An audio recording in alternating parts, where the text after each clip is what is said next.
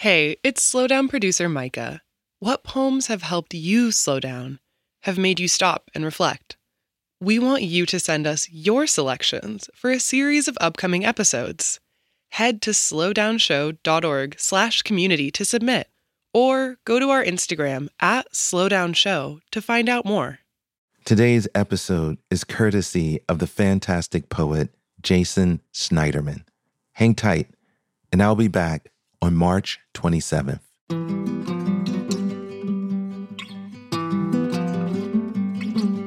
I'm Jason Schneiderman, and this is The Slowdown.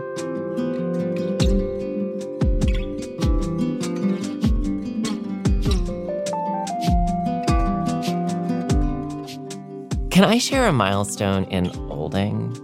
I was watching Saturday Night Live, and this boy band came on, and instead of thinking, wow, these guys are great, or this is terrible, I can't believe this is what the kids like, I thought, so that's what boy bands look like now.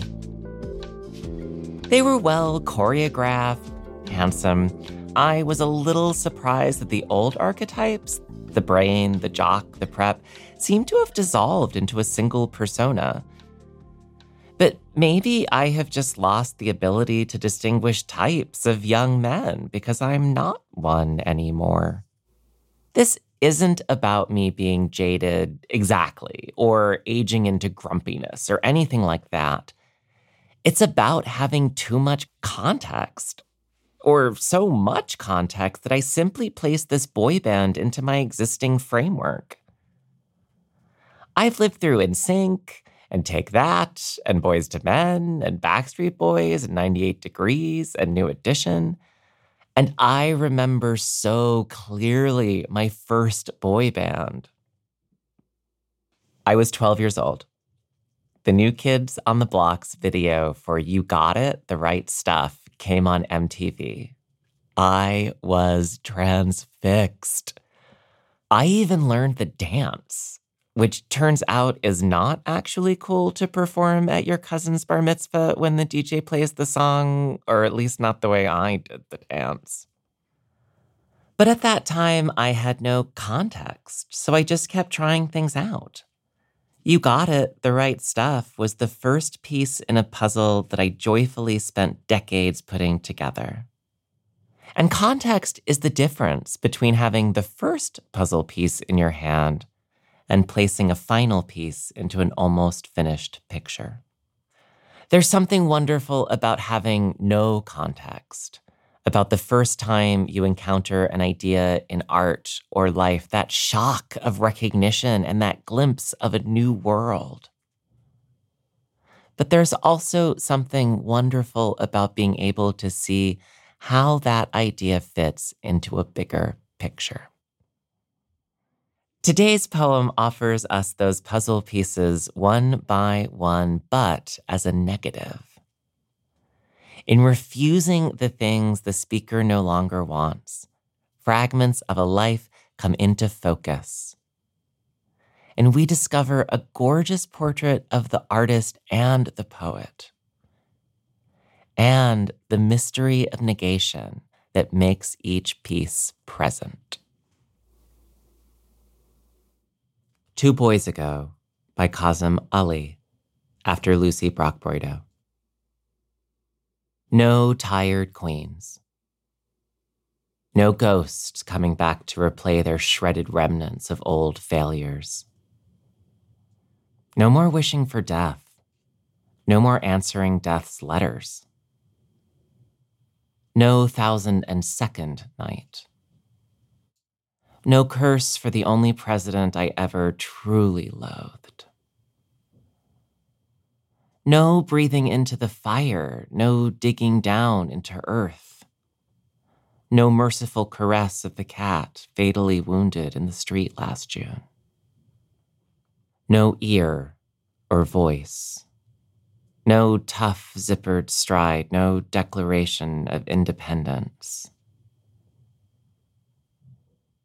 No more searching my skin with my own palm, searching for rib bones or hip bones protrusions. No horizontal desperation, no seeking the sun. No flounce of my hair, that old gesture, every time I open my mouth to begin. No beginning.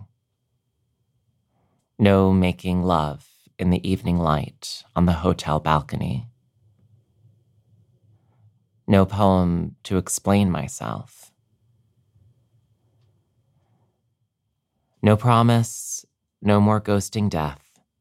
In the index of the planet's history of God and literature and the human spirit, I decline any entry.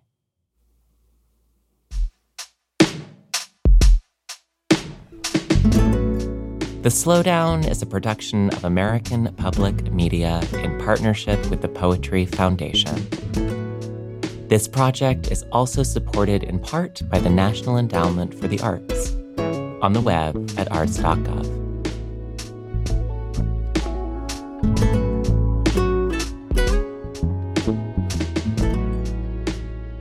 To get a poem delivered to you daily, go to slowdownshow.org and sign up for our newsletter. Find us on Instagram and Twitter at slowdownshow.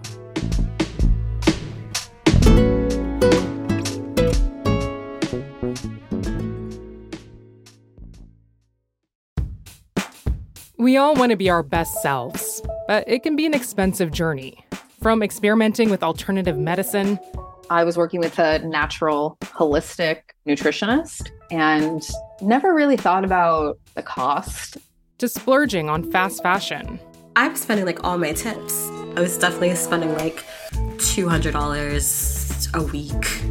I'm Rima Reis, host of Marketplace's This Is Uncomfortable. This season, we explore the cost of self-care and the real motivations behind our spending choices. Listen to This Is Uncomfortable wherever you get your podcasts.